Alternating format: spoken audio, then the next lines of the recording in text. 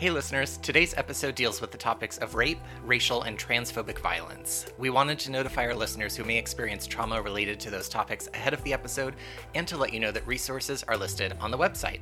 Thanks for listening. In this true crime Law and Order podcast, the episodes are presented by two separate yet equally ridiculous individuals. One who researches the actual crime, and the other who recaps the episode. These are their stories. That sounded like a very muffled clap on your end. Did it? It did. Well, it did to me, but... Well, I'm so sorry. I'm so sorry. We'll move past it. It'll be fine. Our friendship will survive. I hope so. Otherwise, it might be the last episode. Why did you guys stop recording? Well, we had a fight over we clapped badly. A clap. Yep. What's new? How are you? You know, I'm trudging through it. I'm getting through it. It's been a long couple of weeks. Yeah, same. Right? But it is my favorite season, and it is beautiful out over here, I have to say. The weather is insane. In the mornings, I check when it's cold out here to see what is it like over in Santa Barbara. And it's cold? Yeah, it's 20 degrees warmer by you. Yeah. On average in the but mornings. It's still cold for me. Yeah, cold for you. Wah, wah. Listen, I didn't choose to move to New Jersey, so... No, I love it. Davey is having a hard time, but I far love it. But I know that January, I'm going to be like, whoo, doggy. Gotta start saving up for that summer house, or I guess winter house? I guess. So Real Housewives of Beverly Hills is now over. Honestly, you know I've been Switzerland with Erica more than most people. I was really hoping that this would be her moment to these 4 reunions. 4-part episode, yeah. I like a long reunion. They could have done this in 3. Oh, for sure. She didn't do herself any favors. Boy, did she not. She came off as extremely unlikable. Oh my gosh. The benefit of the doubt that I was giving her, I mean, I still don't think she was in on it, obviously. I don't think she knew what Tom was doing exactly, but damn, she really just comes off as nasty, unapologetic. She's still saying alleged victims. Right.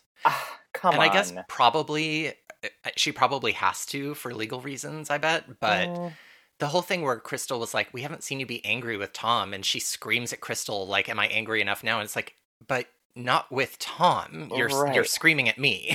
Right, and the point that everyone has been saying online, and I'm glad Andy brought it up in at least the 4th episode, was like, why would anyone talk to you about any of this when look how you get when anyone talks to you? Right. And she's like, well, how do you expect me to get?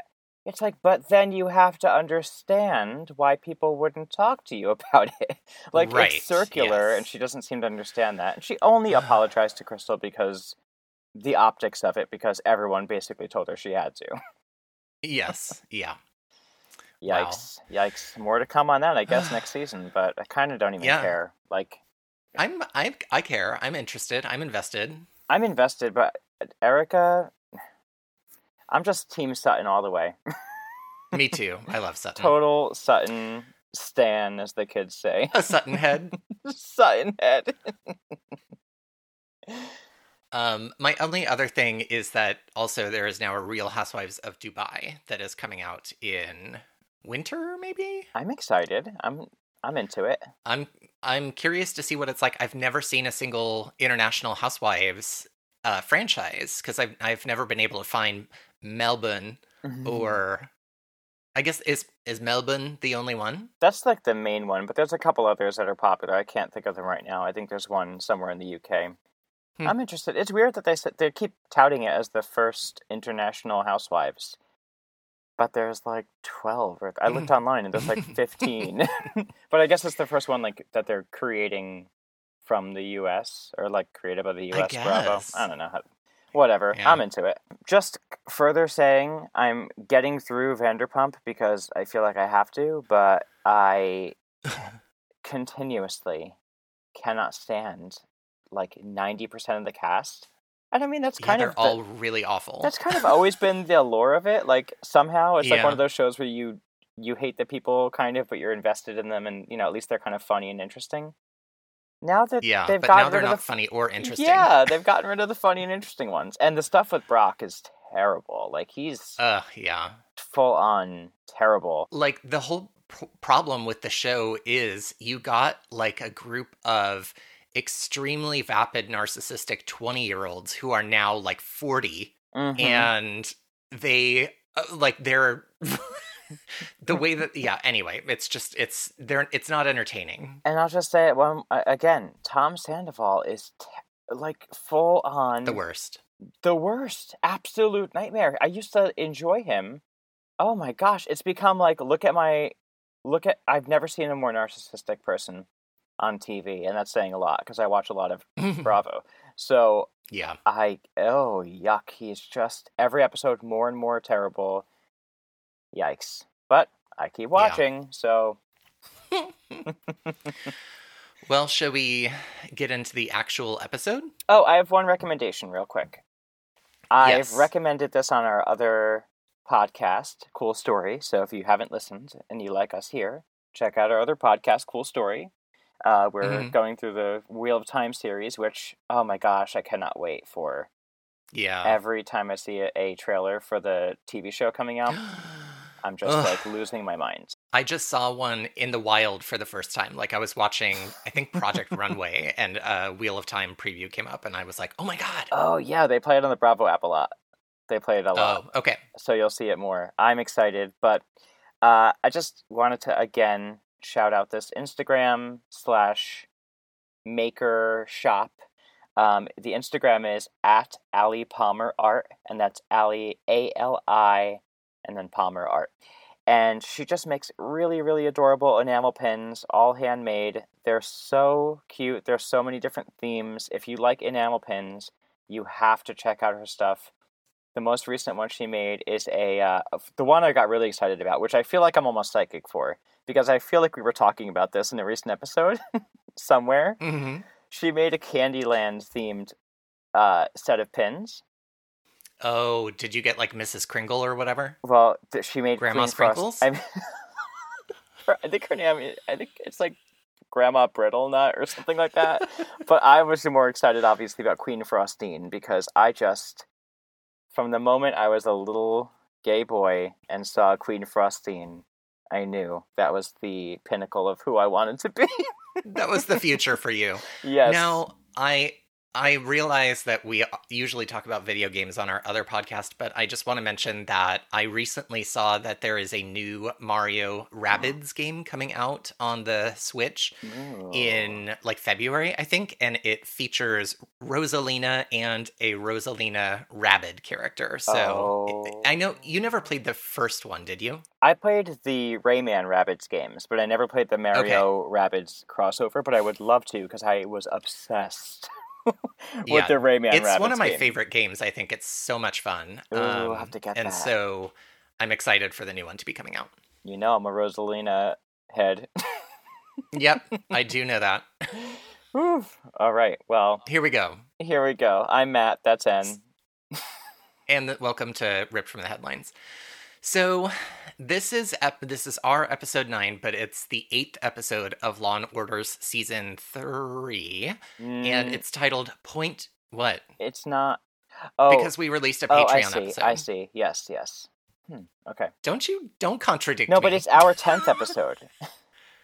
Oh, fuck. And it's okay, their fine. 9th episode. All right. What? Is it? Is that true? I'm pretty sure. Oh, God. Okay, well, whatever. It's an episode. Here we go. It's called Point of View. So, this episode opens on Beat Cops, so I get a point. Please notate that. I did. Also, I think you might get a point because it also kind of opens on a man and a woman on the street. Well, number one, the beat cops are arguing with each other about something really dumb. That's true. Then there's like a man and a woman on the street who are arguing. So I think you might be able to give yourself a point as well. Oh, thank you. I was wondering if I would get that point. I'll take it. Well, I happen to be generous. So. And I happen to be... miserly. That's the word. So the cops, it's a man and a woman cop, and they're arguing about this couple that they see arguing on the street. The woman says that she thinks the woman is trying to lose the guy. The male cop says, like, no, she's putting out scent. Yeah. What? There are so many. I literally have multiple bullet points with just all capitals. What? Because there are a number of lines like that in this episode. So many times my jaw just hit the ground. Yeah. So the gross man cop says, should we loan them a few bucks for a room? But then he decides they should just drive off because he thinks it's not worth bothering them, wasting their time. And he wanted to go have a break, we learn later. Mm-hmm. Have a donut. So they drive a few... Yeah, they literally drive a few minutes away and go and have a donut, and then they hear over the radio a call about a shooting. We cut back to the scene where the beat cops had just left, and all of the police are there, including Logan, who one of the cops is like, you working solo tonight? Because remember, in the previous episodes, Soretta, or maybe even the one before that, I don't know, Soretta had gotten shot. Mm-hmm. So they find somebody shouts like, look at this, and he holds up a bullet, and then as though he had risen from a crypt, from a literal cloud of fog emerges Lenny Briscoe. Am I wrong? He literally, it's like he formed out of the fog in this episode. It was truly wild. He literally came and appeared out of the ether. Like, it was so dramatic. Saying like it was out of a crypt is absolutely the perfect way to have said it. Thank you. So, if you've listened to our Patreon, I refer to him as Detective Toothpaste Hair because his hair looks like a little curl of Aquafresh on a toothbrush. It was less Aquafreshy in this episode, I will say, so maybe it kind of evolves over time. I think it is. He's like a Pokemon, and right now he's in like the first evolution. It's not till he evolves that you get like the full harsh experience. Line. Yeah, the little Morticia Adams, whatever it is. Yes. So he shouts to like put back the bullet exactly where you found it, and we learn that Briscoe is Logan's new partner. And already they're kind of at odds because, as we remember, Logan is extremely prickly anytime he gets a new partner, so he has to be extremely prickly to Briscoe. Not that Briscoe is making it particularly easy to like him either. Mm-hmm. So we get the title sequence, and since I knew I had a few minutes, I just went to the DMV, no appointment, just decided to stand in a few lines for fun. And then after a while, I figured it's probably time. And sure enough, the title sequence was ending. That sounds about right. Right? So when they had found the man's body, they discovered that in his jacket pocket were tickets to a gym. I guess it's a boxing gym. And I have never... I mean, obviously, I do not follow boxing, but do gyms sell tickets? Is that a thing? I thought... It was still be at like a to me. Venue. It was very confusing to me too. They're like, "Oh, tickets to a gym. He must be a something fan." I was like, "What?" A boxing head. But he's a boxing head. Yeah, box head. So they head down to the gym and are showing folks his picture, trying to see if anybody knows him, including to a man who is named Doc, who, by the way, talks like he has socks stuffed inside his mouth because I could not understand anything that man said. And I rewound it a couple of times. He was like in the ring and he was like blah, blah, blah, blah, blah, blah, at them when they asked him a question, but they got something out of it. I don't know how they did. It was literally like a Muppet that was meant to be speaking like a false language. Yes, like a Peanuts character adult. So I was able to catch that he identifies this man as Tommy Duff. And Logan says something about him having offended Al Sharpton, but I, again, tried to rewind it, but the dialogue in this scene was very hard to understand, so I still don't know why Al Sharpton was brought up, but hey. I mean, why not, I guess. They're trying to figure out why this man might have been murdered, this Tommy Duff character. And so they're asking, like, you know, did he like to gamble? Were the bookies looking after him? But no, they kind of point the detectives toward Tommy's wife, who is a waitress at a local diner. So they head over there, and his wife is kind of like if you had a sentient cable knit sweater. That is how I would describe her outfit. Kind of like, do you remember Cousin It from the Addams Family, but instead of hair, it's a cable knit sweater? Oh, I like that character. Let's make that character. Will do.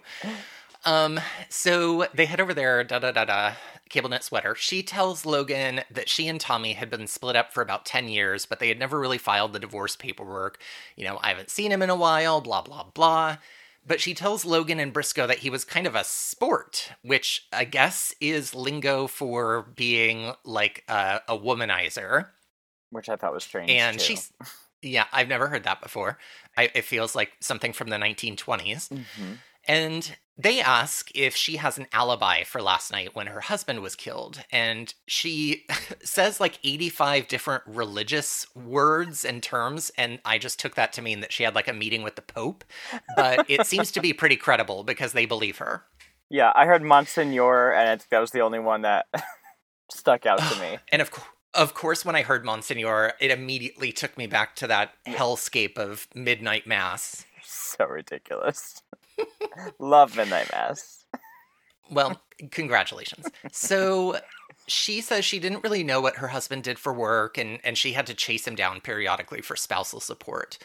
And they're like, okay, well, do you know where he worked? And she says, yeah, in that, her direct quote is, yeah, in that building next to the Norwegian sailors' home. Oh, that building. What does that even mean? You know, the Norwegian sailors' home. Is that specifically for a home for Norwegian sailors? They have one on every corner these days. Okay. It's like the Christian Science reading room, and next to it is the Norwegian sailors' home. Sure. Yeah, exactly. So they head over there, and I guess the building manager says Tommy used to sell liquor and cigarettes to bars all over the city, and it kind of seems like maybe this wasn't on the up and up, because when they ask where he got the liquor and cigarettes, he says guys in vans would drop it off at night. And Logan spots a whiteboard, which appears to be a schedule of deliveries, and they see the name of a bar named PJ Smith's, which is on the street right by where Tommy was killed. So they're thinking like maybe somebody there knows what happened. Okay, here's a moment where I have to backtrack. They did actually go to this bar earlier, but they didn't get any helpful information, and it didn't seem like it was actually part of the plot, so I didn't mention it until now, but this is actually their second visit to talk to this bartender. Mm-hmm. But he says he didn't see or hear anything. And Logan and Briscoe said, maybe he didn't see anything because he doesn't want bad press for the bar. Like, you know, one of his patrons was killed right outside. And by the way, they really wanted to make everybody know this was an Irish pub. They had like an Irish flag. They had a sign. A street sign that said Irish parking only behind his head. Oh my god. And they had a thing above that said Free Joe Doherty. And that was from a previous episode that you covered, I think, when you did the... Yeah, I forgot about Joe Doherty. I know. They were really making it clear. Davey was like, are they going to put a pot of gold in the rainbow as they walk out? Well, there are multiple other Irish moments in this episode, but I am shocked Davey sits there and watches these with you, to be honest. It's been a while. This is the first one he's watched with me in a while. Yeah. He fell asleep. So at this point, Briscoe and Logan are theorizing that maybe Tommy was connected, aka part of the mob. Why they think this, I don't yet know. I guess maybe because of the illegal cigarettes and alcohol thing, maybe. I guess. But Logan, or the other one, Briscoe, says he carried a bag for Jimmy Scanlon. And Briscoe says, oh, the Jimmy Scanlon who cooks Bubbles and Squeak for half the city councilmen in town? What is going on? I swear to God, it's like the writers took some heavy bong rips before they started writing this episode. I have been saying this from like season 1. There is somewhere in the writing room a corner that is actually black and white and has a like Marx Brothers type looking character who like throws these things in, because I don't know why they always throw in these weird 1920s like noir cop dialogue. Listen, I thought you were going to say in the corner of the writer's room. I was thinking like there's maybe a gas leak. Like that might explain some of these lines a little bit. Anyway, we learn Jimmy Scanlon is essentially kind of like a mob boss. He's been indicted on racketeering multiple times, but no convictions, because essentially he has a bunch of the city councilmen in his pocket. Mm-hmm. So, we cut to the Scanlon Trucking Company offices, and again, as I said, they're supposed to be part of the Irish mob. Strangely, though, Scanlon has no Irish accent, but his associate in this scene is doing his best Lucky Charms impression. He's like, "Oh, boyo." It's very weird. That was bad also. That was a bad Irish accent, but his wasn't much better. Mm-mm. But he says that he didn't, Scanlon says that he didn't really know Tommy, and, quote, "He wasn't one of my elves." Are you Santa Claus, sir? What is... They made some kind of weird Santa Claus reference. It didn't stick, and then they tried to really take it home shoehorn in some elves. Yeah. Back at the station, Logan and Briscoe have a prickly little back and forth because Briscoe's sitting in Soretta's desk, and Logan is like, "Mar, he's gonna be back," shaking his finger at Briscoe. Mm-hmm. Cragen comes over and says that he just got a phone call from a city councilman who gave him an earful about how wonderful Jimmy Scanlon is, and don't you dare look at him, blah, blah, blah. So this is presumably one of the politicians that's in Jimmy's pocket. Mm-hmm. And they debate how this looks like a mob hit. And then Briscoe makes some offensive generalizations and uses some choice words about Italians, Latinx people, and Irish folks. Mm-hmm. Because I guess he just wanted to make sure to cover all his bases when it came to being offensive. Mm-hmm. But in a rare moment of decency on this show, Cragen looks at him and says, "Maybe this time tomorrow you can come up with something better than ethnic slurs." So hey, at least they pointed it out. I was impressed. Impressed.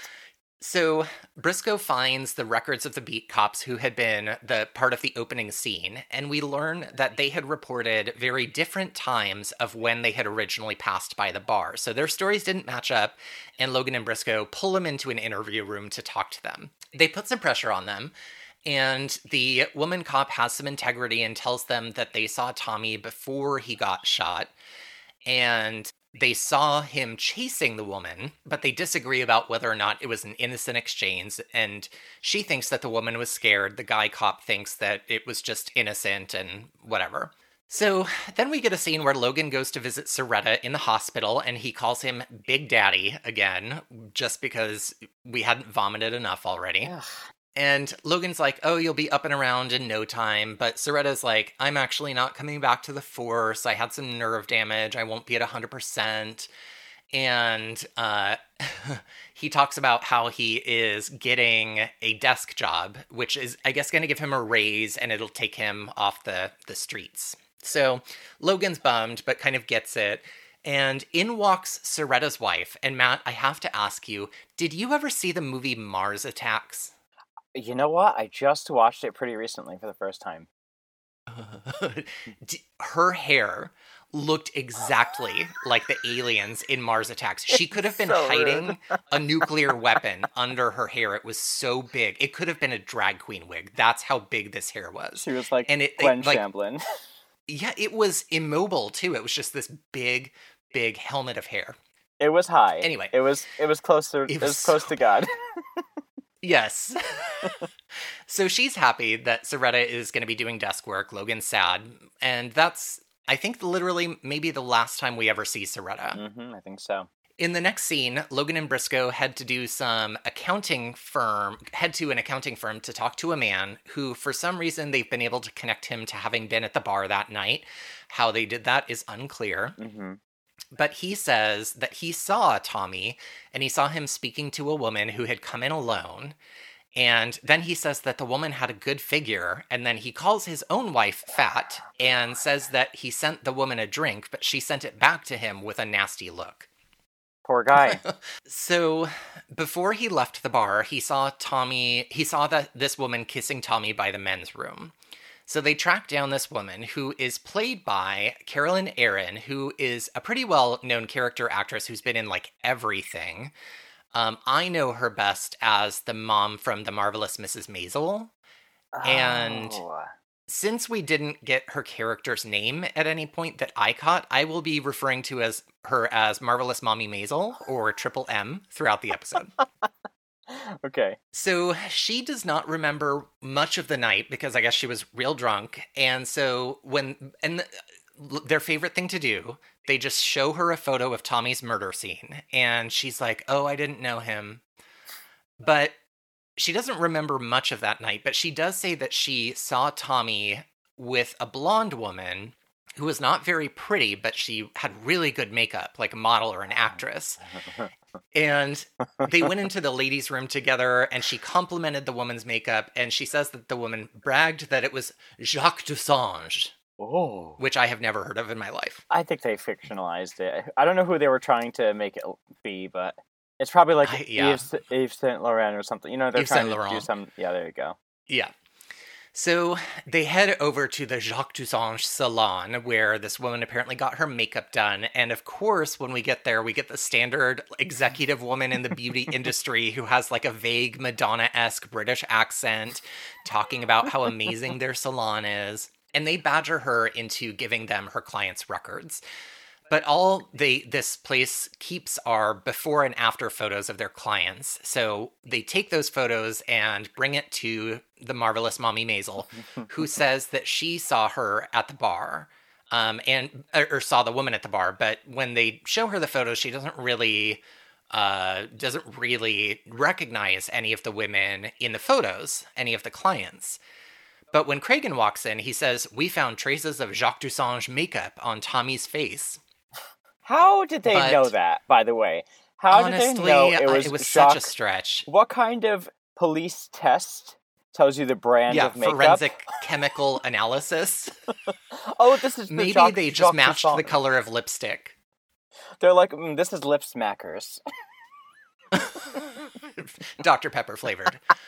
So, because Triple M didn't see the woman in the book of client photos, everyone suddenly goes, maybe she wasn't a client. Maybe she was one of the Jacques Dussange employees. Ooh. So Logan Briscoe and Triple M head down there, and she immediately walks in the door and says, "That's her." And they run over to this woman. Her name is Mary Kostrinsky, and they tell her she's under arrest, and she says, "Can I call an attorney?" Okay. I don't want to be rude. Go ahead. But they made such a big deal about how amazing this woman's makeup was. And how it was flawless. Maybe for the 90s. This is not a dig at her. It's a dig at the makeup team, maybe. I thought they were going to really make her look like she was wearing flawless makeup. Out of this world pretty. She looked like maybe woman. She doesn't do it at work. I mean, we see her a lot of times throughout the episode. That's true. I was not ever feeling like, oh, this is a woman who's wearing exceptional makeup. She looked like Dr. Olivet. She looked beautiful, pretty. She really did look like Dr. Olivet, yeah. So the next scene is a lineup, and here's where we meet Mary's lawyer, who is played by Elaine Stritch, who, again, has been in everything. I know her best as Mrs. Donaghy from 30 Rock, or Donaghy. I don't remember how they pronounce their name. I also read that she won an Emmy for her guest spot in this episode. Yes, she did. Unreal. I mean, she was great. Good for her. Yeah. She was really good. I like that actress, too.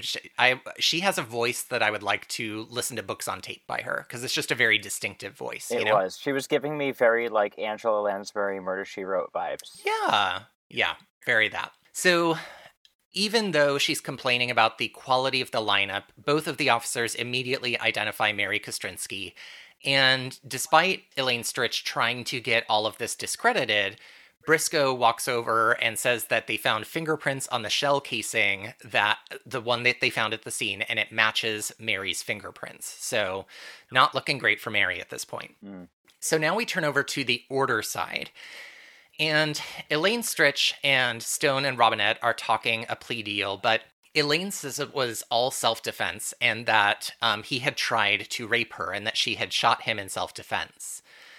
She had tried to leave, but he followed her, and when he grabbed her, she shot him. Stone heads over to Schiff's office, and they basically debate whether or not they have enough evidence to win a case against Mary for the murder of Tommy Duff, because they don't really believe that this was a case of self-defense. Schiff wants Stone to drop the case, but Robinette walks in and drops the bombshell that there was no gunpowder on Tommy's clothes, which means that Mary Kostrinsky had to be at least 4 feet away from him when she shot him, which doesn't sound like he grabbed me and I shot him. So some holes in the story.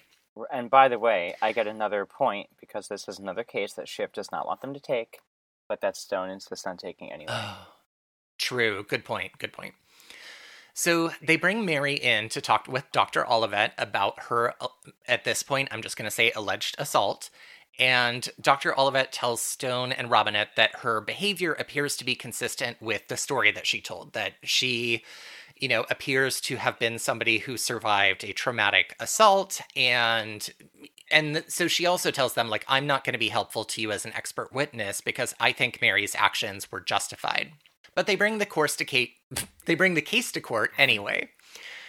So they put the 2 cops on the stand, and we are literally getting a he said, she said, because the woman cop says that she thought that the woman looked like she was scared or in danger, but the man cop says that he thought everything looked fine. The woman cop says she was concerned about the woman's safety, and in retrospect, she would have stopped and made inquiries if her partner hadn't stopped her. They also put the bartender on the stand, and we learn a weird piece of information that Mary, when she was in the bar, had asked the bartender what time it was every half hour. And so Stone and Robinette start to wonder if this was intentional, like maybe she was at the bar waiting for Tommy to arrive, and this was all planned after all. But they hit a complicating factor when the files given to the prosecution during discovery had Dr. Olivet's findings mixed in, and so now the defense is calling Dr. Olivet as a witness who she can claim that she believes that Mary's actions were justified and based on a true accounting of the events. So on the stand, she does just that, says that Mary's behavior was entirely appropriate and her emotions were consistent with somebody who was about to be raped. But Stone asks her if her assessments ever have any small element of subjectivity, and she says, like, yes, they can, but my professional training always allows me to. But Stone interrupts her and says, isn't it true, Dr. Olivet, that you yourself have been raped? And he's using this to undermine her as an expert witness, and she's excused from the stand. And Stone, thankfully, I think, feels really scummy about having done this, at least, but he feels that Mary is about to get away with murder, and so he doesn't want to let her go. Mm-hmm. So they go and dig a little more into Mary's life, and they discover that at her apartment building, the manager, I guess, of the apartment building says that she bought her apartment just after the murder happened, that she had gotten a mysterious $40,000 gift that helped her buy it. I'd like a $40,000 gift. Yeah. I mean, not for killing somebody, but still, I would love $40,000 to just show up on my bank account. So the person who gave her this gift was one of the senior members of mobster Larry Scanlon's organization. So Stone tells Elaine Stritch, who is Mary's lawyer, that her client is lying to her. And so Elaine Stritch kind of cooperates with Stone and Robinette and is basically like, all right, let's get a plea deal going for her because I don't want to continue this case and I'm not going to allow her to go on the stand and perjure herself now that I know this. And she tells Mary, like, you need to take the plea because I am not going to make a closing argument on your behalf. I am not going to put you on the stand to tell your story.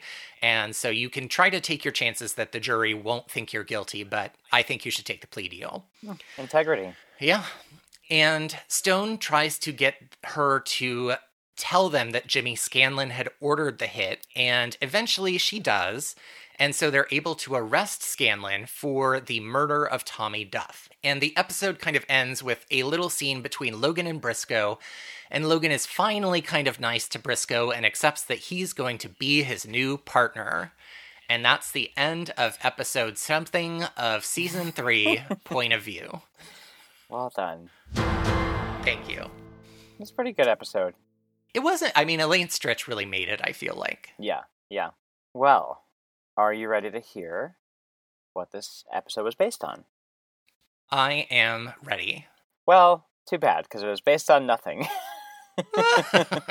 Which I have to say, I will get more into this when we rate the episode. While I like the episode, I do think it is obviously based on nothing, because the narrative of women claiming sexual assault in order to better them, like benefit them in some way when it's not true, Right. is dangerous. It is grossly untrue. Yeah. And while it made for an interesting storyline in an episode, it didn't surprise me that I could not find a case with that same narrative. Shocking, yeah. Huh? So, I tried to pick something that had a few threads that kind of were comparative, but that focused on communities that don't generally get a lot of exposure when something happens to them. So, yeah. This is going to be the story of Kai Peterson, and it's more recent. It's within the last couple decades. Can I just say also, when I was trying to remember if I was the recapper or the researcher this week, I looked at the description of the episode and I was like, oh my god, it's another mob one. And I feel like I always get the mob ones. You do. I avoided the mob angle. Okay. Completely.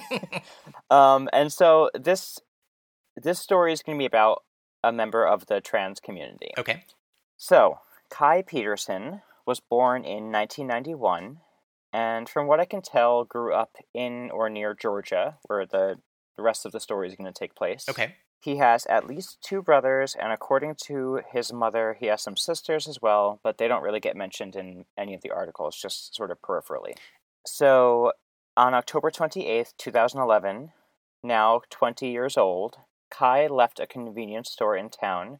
This is in Americus, Georgia. And he began walking home when a man that he didn't recognize started hitting on him outside on the sidewalk. Okay. He sort of brushed it off. It wasn't the first time he'd been hit on by someone he didn't want to be hit on by. So he kind of continued on his way towards the trailer court where he and his mom resided together. It was really late at night, and suddenly, from behind, he felt something strike him on the back of his head and blacked out. After regaining consciousness, he found himself in one of the abandoned trailers in the trailer court, and the stranger from before that was hitting on him was now on top of him, and he was being raped. The stranger was shouting homophobic slurs at him, and Kai stated that he freaked out and started screaming, and defending himself as his rapist was fighting him. They struggled against one another, and he was wondering to himself if the man was going to kill him, and if he could get to the door in time. Suddenly, he hears some familiar voices outside calling his name, and he knows that it's the voices of his brothers screaming his name.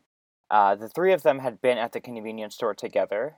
It's like the kind of convenience store that's at the end of the trailer court, so when you first enter it, it's like the general store there. So I have a question. They hung out there pretty regularly. You keep using a phrase that I'm not familiar with. Trailer court, is that different from like a trailer park? I think it's like the same thing. Okay. So soon he started shouting back to his brothers outside, and I guess they identified where he was, and they burst into the trailer, and they were able to get the assailant off of Kai. So now Kai is struggled to stand up on one side of the trailer with his 2 younger brothers flanking him, and his attacker was just nearby after they had gotten him off of him. And the guy started charging towards them. And according to an article in The Advocate, Peterson made a decision he'd hoped he'd never have to. So Kai pulls out a gun from his backpack and pulls the trigger. This was the first time he'd ever had to use the gun. But this is precisely the type of situation that led him to purchasing one in the first place. This was the second time Kai had been raped in his own neighborhood, and the last time he reported it to the police and was not taken seriously. The rape was not investigated, the first one, and the report that was filed came off as more of an inconvenience more than anything by the police that handled that case. Right, they probably just wrote it down as somebody harassing somebody or something. Yeah, the way it was described in the articles was that it seemed like they barely wanted to do it in the first place, and it was like, let's just get this over with.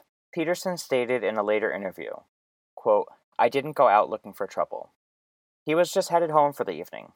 And now, after firing his gun for the first time, he found himself delivering a fatal shot to the attacker, who now lay dead at the scene of his sexual assault." panicked and terrified about what to do, and worried that he and his brothers were going to be misunderstood if they called the police. He was worried that they would just be looked at as three black men who killed somebody. Yeah. And with his previous experience of being both misgendered and disbelieved, he made the decision to take the body with his brothers, who were 14 and 16 at the time. Again, Kai is only 20. And they took the body and discarded it on the side of a nearby rural road. Mm-hmm. Rural road. Rural juror. So, the next morning, he expected police to show up, and without a doubt they did. He was sort of waiting for it to happen. Quote, "I tried to explain my story to the police, and they didn't listen. And that was the main reason I attempted to cover up what had happened." Yeah. Peterson goes on to say, "It was because I knew they wouldn't listen. That's just the way the system is." So, when police initially questioned Peterson, he said that 3 men had jumped him, and that he acted alone afterwards in attempts to protect his brothers and to make the story seem more credible. Yeah. He worried that it would be hard for law enforcement to believe that a masculine-presenting figure could be the victim of a rape, and that fear was obviously justified based on what happens next. The police believed that he and his brothers were attempting to rob the man, despite them being told repeatedly about the rape, and they bring all 3 to the station for interrogation. Hours later, Peterson was brought to a clinic for a rape kit, and the counselor said to him, quote, "You don't seem like a rape victim to me. Something else must be going on." Wow. Chase Strangio, a staff attorney at the ACLU, says, quote, "In so many ways, our conception of victimhood has always been taken away from people of color and taken away from gender nonconforming people and taken away from women." End quote. This sentiment is sort of echoed in who would be Peterson's public defender attorney, David Grindle's words. David Grindle told Peterson, who would be his first trans client, by the way, that he believed his account, quote, "But just because I believe you, that doesn't mean that we're going to win in front of a jury." I mean, I think it's helpful to have, like, a realistic view of things. Right.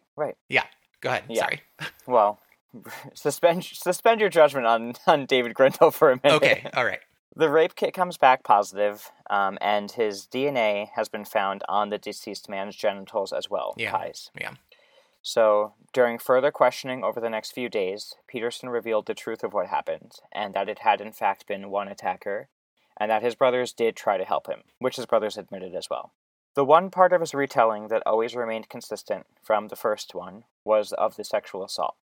This man, who he shot, would later be identified as 29-year-old Samuel Chavez, whose sister lived in the same trailer court as the Petersons. He had evidently been in the area to visit with her, and she wasn't available. She wasn't home at the time. His record, by the way, includes second-degree assault, possession of a dangerous weapon with intent to injure, and resisting arrest. So, as we said, he was in the area to visit his sister who was not home, and so instead he was hanging out at the convenience store getting drunk, by multiple eyewitness accounts, and his blood alcohol content, which was reported at 0.165. Peterson remained in county jail for over a year, without even being told what his official charges were going to be. Are you... What? Over a year. No. What?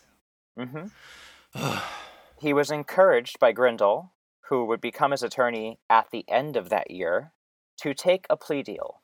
The advocate reported that there exists a statute that every person arrested should be offered a meeting with an attorney within 72 hours of being detained. Yeah. Peterson waited a year. February 27th, 2012, Peterson and his brothers Adam and Clarence were charged with crimes including armed robbery, aggravated assault, and malice murder, which could result in life in prison.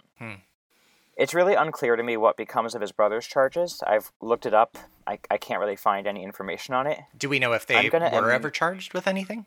I don't think they were. Okay. And if they were, I think they took a plea, because that was what Grindle encouraged Peterson to do, and that's what Peterson ends up doing. So I imagine if he did this, similar things happened for his brothers, and I don't think they were given the malice murder charge or anything like that.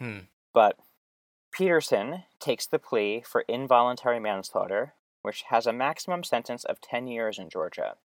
He took this deal and the judge sentenced him to 20 years. Wait. But okay, wait, hang on. The thing he was charged with Mm-hmm.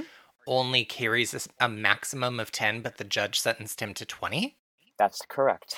He takes the plea for involuntary manslaughter, which has a maximum of 10, and he was sentenced to twice the legal limit.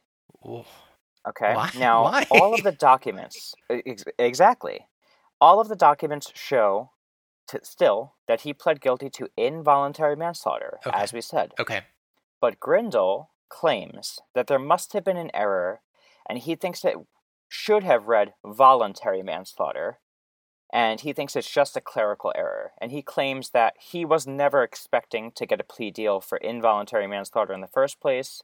He would have been excited to, but he thought that would never happen. And he insists that it was probably just a clerical error, and that's how he got the sentence he got, and that it was supposed to read voluntary. And he says, quote, "But if what the plea agreement says is involuntary, then I effectively committed ineffective assistance of counsel, and if that's the case, I apparently made a major mistake."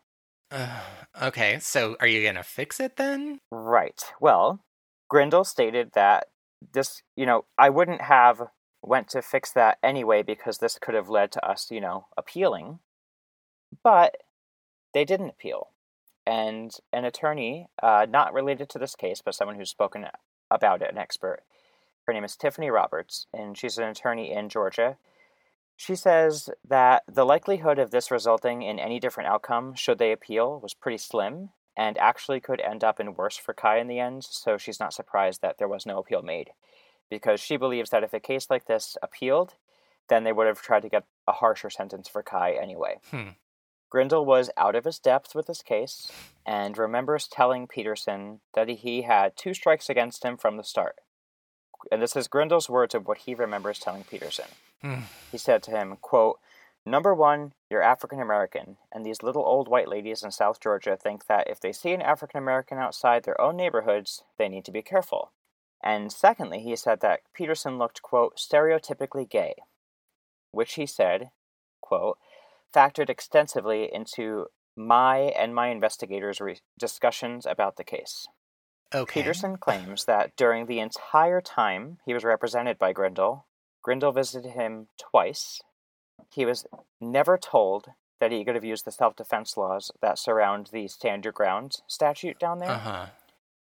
And he feels that overall he was failed by his attorney and the system that continuously failed him even before this night changed his life. Yeah. Peterson was sentenced to Pulaski State Prison, which is a women's facility, where he was misgendered daily, denied access to hormone therapy, and discriminated against and abused. During his time there, he experienced repeated discrimination from guards and hostile treatment from fellow inmates. He reported incidents of being put on lockdown, which is like solitary, but not quite as what's often referred to as like the hole. He describes it as sort of being sequestered in a private area. He reported to his mother, Marlene, and also to his partner, Pinky, on multiple occasions that he was suffering with depression and being subjected to disciplinary action that felt targeted based on his identity. Yeah. In one article from The Advocate, which, by the way, The Advocate did a extensive amount of research and coverage of this case throughout, and I found like 10 of the articles that I read for the research on their website, and they did a great job with all of this. So, Good in job. one article from really good job, like incredible. They even won an award for it. Oh, nice. So, wow. yeah.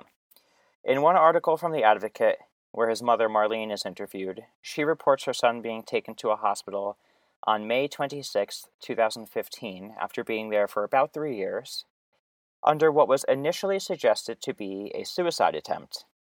And she was told that her son had taken stockpiled meds, and she got this information in a private message from a Pulaski staff member against prison policy, so she doesn't reveal who it was. It took more than 3 days of her calling, visiting random hospitals in the area, and morgues for her to get any answers, because they just kept brushing her off. They said that, yes, her son was hospitalized, but they gave her no details. The prison's eventual response to this was, quote, Kai Peterson's condition was not deemed as a critical state where the next of kin needed to be notified. Kai Peterson's situation is not isolated, and there's tons of fact-based data out there and research that show that there are alarming rates at which trans folks are incarcerated, particularly trans people of color. Yeah. A 2011 study by the National Center of Transgender Equality and National Gay and Lesbian Task Force shows the following statistics. And I'm just going to read off a few of the ones. There's tons of information you can find out there. I have a lot that I'll put links to that I found, but I'm just going to give you some of the ones that were more alarming and easily digestible. Okay. The percentage of U.S. adults that report time spent in prison or jail is 5%, and the percent of trans women is 21%. Trans men, 10%, and all trans and gender nonconforming folks is 16%. So all grossly different than just the national average. Yeah. When released, there's a lack of support in re-entry programs and highly restrictive probation and parole requirements for them. This leads to homelessness, unemployment, and a lack of health care. That then plays into the dangerous strategies of profiling trans folks and supports their reincarceration and keeps them back in the system. A system that is terribly oppressive, even more so towards them. This pervasive discrimination pushes transgender people continuously back into the criminal justice system, and there's a huge lack of any safe spaces for trans folks afterwards. Reportedly, 29% report being turned away from shelters because of their identity, and those who are able to find shelters, of them, 55% report harassment by staff and residents. 1 in 5 transgender people report being homeless, and many of this population turn to sex work. The criminalization of sex work is another way in which transgender folks are put back into the system. Yeah. And of those polled, 44% of trans people who report participation in sex work in order to survive were black. According to a study by Lambda Legal, nearly 1 in 6 transgender Americans and 1 in 2 black transgender people have been to prison and felt the constant threat of sexual assault and discriminatory policies while they were there. From The Advocate, a 2011 report from Pennsylvania's Gay and Lesbian Latino AIDS Education Initiative found that 80% of that state's trans inmates were people of color, with 68% identifying as black, and many respondents listing themselves as mixed race. So, during my research, I also found stories of some other black trans folks whose situations are all too familiar to one another and to Kai's. The ACLU attorney, Chase Strangio, says, "So if something happens to you, you have good reason to doubt that the police will help. And so for many trans people of color, and particularly black trans people, turning to the police can itself be a death sentence, as we've seen with so many black people in this country." Yeah. Juan Evans, a black trans man, was pulled over for speeding in 2014 and accused by the police of lying about his identity. The officers demanded to see his genitals to prove himself, and when he refused, he was arrested, and at the police station was referred to as It. CeCe McDonald, who Laverne Cox produced a documentary called Free CeCe about, I think, last year. She also spoke out for Kai in all of her appearances for the Free CeCe movie that came out, which is available on Amazon Prime. Haven't watched it yet, because you have to pay, and I'm broke. But, so CeCe was with a group of fellow young black, queer, and trans friends in 2011 when they were attacked by a group of white adults shouting transphobic slurs. She was 22, and one woman struck her with a beer glass, slicing her mouth. One of her attackers and her were left injured and bleeding at the scene after the fight broke up. And because she defended herself, she was arrested and sent to an all-male facility for over a year. Notably, in relation to Kai's case, which I'll explain why in a moment, was the story of 36-year-old Ashley Diamond, a trans woman of color who was arrested on a burglary charge for bad checks in 2012 and incarcerated at an all-male Georgia state prison for 3 years for it. Oh, God. While there, she was denied medically necessary treatment, hormone therapy that she had been on for 17 years, and was repeatedly sexually assaulted. Yeah. She describes in interviews that she was in a cell with a man who was serving over 200 years for rape. She remembers upon arriving being stripped naked in front of all of her fellow male inmates and subjected to the humiliation and abuse by them and the guards from day one. In her words, quote, "I hadn't been there 30 days when I was gang raped and beaten, tied up in a sheet and left for dead." God. One guard showed her some kindness and snuck her his phone routinely, letting her record brief videos about what her experience was like, and then subsequently leaked them online, which was what garnered her a lot of public support and attention, because nobody knew what was going on. And upon her release, she was interviewed by the Southern Poverty Law Center, and she said, "I asked to serve my time safely and to be respected as a human being. Yeah, you can cut all my hair off, shave my eyebrows off, you can take away that care that was very detrimental. My body was completely reversed, but that person is still here." Because of her efforts, however, she was able to file a lawsuit against the Georgia Department of Corrections. She reached a historic settlement for an undisclosed amount in 2016. The U.S. Department of Justice declared that the Constitution requires inmates with gender dysphoria receive medical treatment, and the Georgia Department of Corrections updated their policies, and the SPLC reports, because of Diamond's case, dozens of transgender inmates across the state are now receiving hormone therapy for the first time since entering custody. They also say the Georgia Department of Corrections also adopted a sexual assault prevention policy that is more closely aligned with federal standards and is in the process of training staff in prisons throughout the state on the health and safety needs of transgender inmates. Because of these changes, Kai Peterson received his first dose of hormone therapy on February 26, 2017, while incarcerated, and he has continued to move forward with these doses and his transition ever since. He also reported that he found a doctor and a counselor who affirm his identity and state, "There are no words to describe how good it felt for someone to respect me as a human being." In 2017, Kai was denied parole until 2021, which he said he expected, but he didn't expect the length of time before being he did not expect the length of time before becoming eligible again to be so long. But the story does not end there. Luckily. Does it get better from this point on? It does get better. Okay, good. On July 27th of 2020, Kai Peterson was released. Yay. So okay. A full year before he was supposed to be eligible for parole again. Okay. And all of the articles that talk about his release say it's unclear why this happened. But regardless, the release date was set and adhered to. And the good news is that he's out. He's free. That's awesome.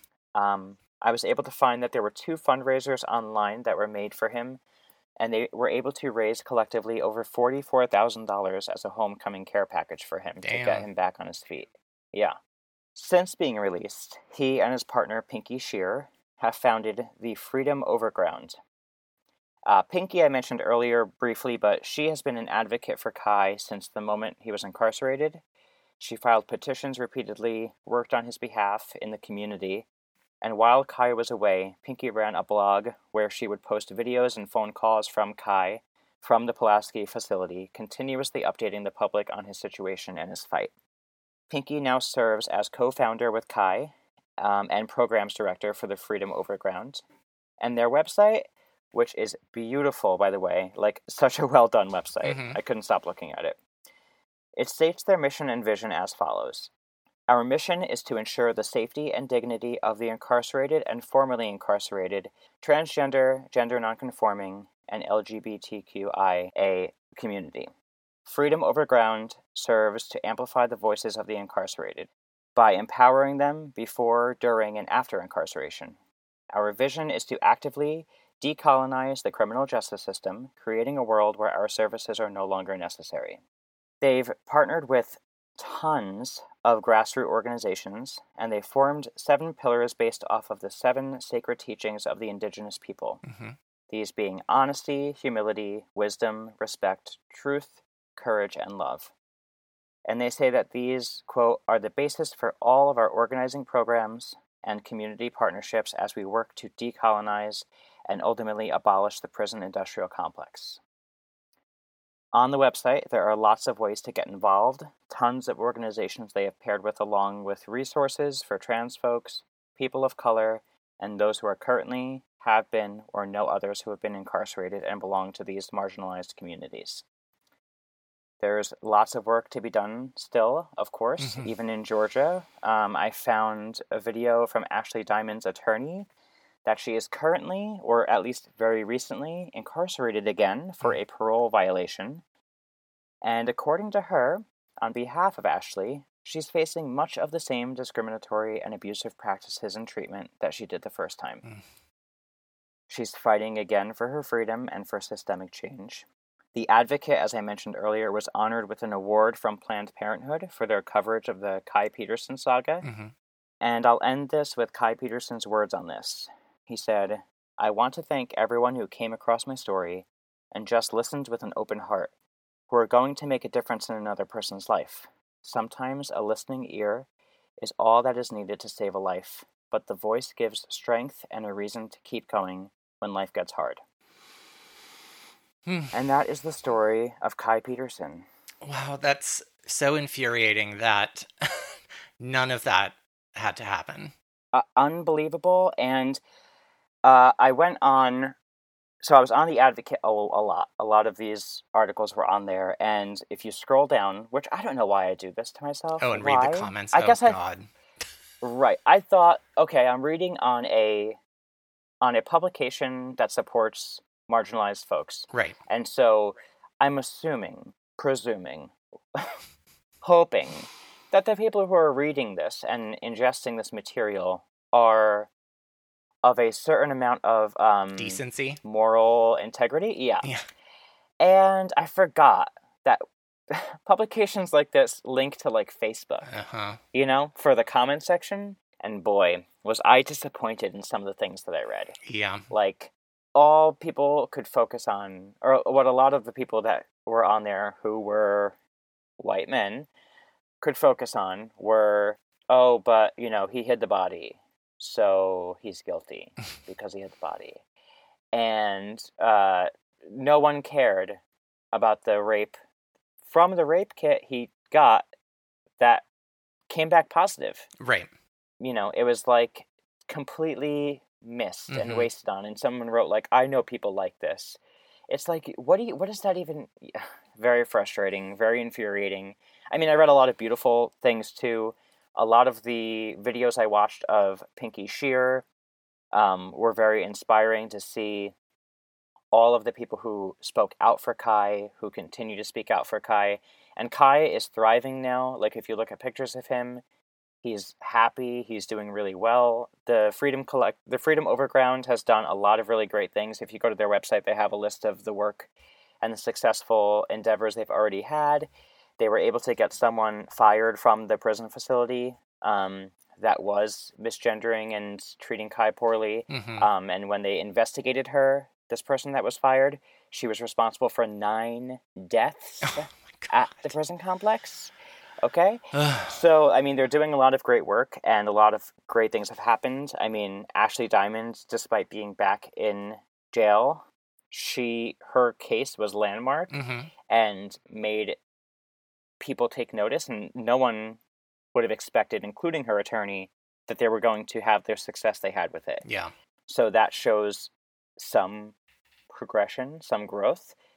And but it was very disheartening to read about all of these other folks' stories that were so similar to Kai's and worse, and to read about the treatment of trans women at these all-male facilities was, I mean, how is that okay?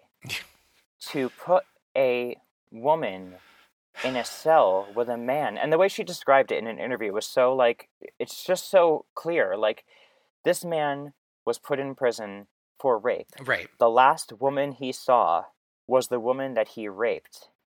And that's the last woman he saw, and you're going to put a 100-and-something pound woman in a cell with a 200-something pound man who's serving over 200 years for that. Right. And then what do you think is going to happen? Right. And that's okay. You know what I mean? Like, how is this the kind of treatment that human beings deserve? And it just, where do you see this on the media? Where do you see this getting reported? Yeah, nowhere. Right? Where do you hear these people's names if you don't look for it? If you're not looking at these, like, out and queer, like, a lot of the websites I found were, like, them.us or, LGBTmap.org or... Right. Not like CNN or... Right. Yeah. So, I mean, some of the videos I was watching that were covering Ashley Diamond's case were a little bit more mainstream, which was nice. And I do want to watch this Free CC documentary. I think Laverne Cox does a really great job in advocating for trans people and getting these stories out there. Yeah. But it's not enough. You know, it's not, obviously not enough. Yeah. Well, great job. Thank you. You know, it's a heavy topic, but I feel like this is kind of what I wanted. This is part of why I wanted to do this podcast in the first place, was to be able to, like Kai was saying, like, sometimes a listening ear can save a life. Right. And I hope that, you know, all of the listening ears that listen to this podcast, you know, can be that for somebody maybe. Yeah. Well, how would you rate the episode? The episode alone, I found, like, for watchability, it was an entertaining episode. Okay. I'll give it a B. What about you? I mean, I like Elaine Stritch. I didn't love the rest of the episode, but it was one of, okay, I will say, like, sometimes when I'm recapper, I, like, sit there and I'm like, oh my god, there's 20 more minutes left of this. But I didn't really feel that as much this episode, so I guess I would give it a B. Nice. What about for how it dealt with stuff? For the crime, I'm gonna give it a D. Okay. A D+. I'll give it a D+, because as I said, it's not a narrative that exists, really. Yeah. And I hate when this gets put out there, and in a compelling storyline. Right. Because it's the kind of thing that people then ingest, and they're like, oh yeah, this is the kind of thing that happens. Right. You know, people are crying wolf. Yep. It's, like, kind of ridiculous. And they threw this weird mob angle in. Yeah, that's very common too. A mob hires a random woman and tells her to go to a bar, and this is the way they do it. This is how mobs work. Yeah. So I'm gonna give it a D+ maybe. Yeah, I'll give it a D+. I think I would agree with you on that. I'll give it a D+ as well. But the episodes are getting better. They're getting more entertaining. Well, yeah, we'll see. Hey everyone, if you enjoyed listening to this and you would like to show your gratitude, we would love it if you would write us a review and subscribe to our podcast. Yes, and the second best thing you could do is to recommend our podcast to a friend, because you have good taste and people respect your opinion. Our social media is Ripped Headlines on Twitter, Facebook, and Instagram, and our email is rippedheadlinespod@gmail.com. We absolutely love getting email from you, so feel free to just send us a note, even to just say hi. That's right, and our website is rippedheadlinespod.com, where you can find the link to our merch store and our Patreon, where we recap episodes of Law & Order SVU. Also, a percentage of our Patreon proceeds get donated to the Equal Justice Initiative, so by supporting us, you're also supporting positive change in the world. Thank you for listening to Ripped from the Headlines, where you get the facts and some fiction. We will see you next week, and until then, stay out of the headlines.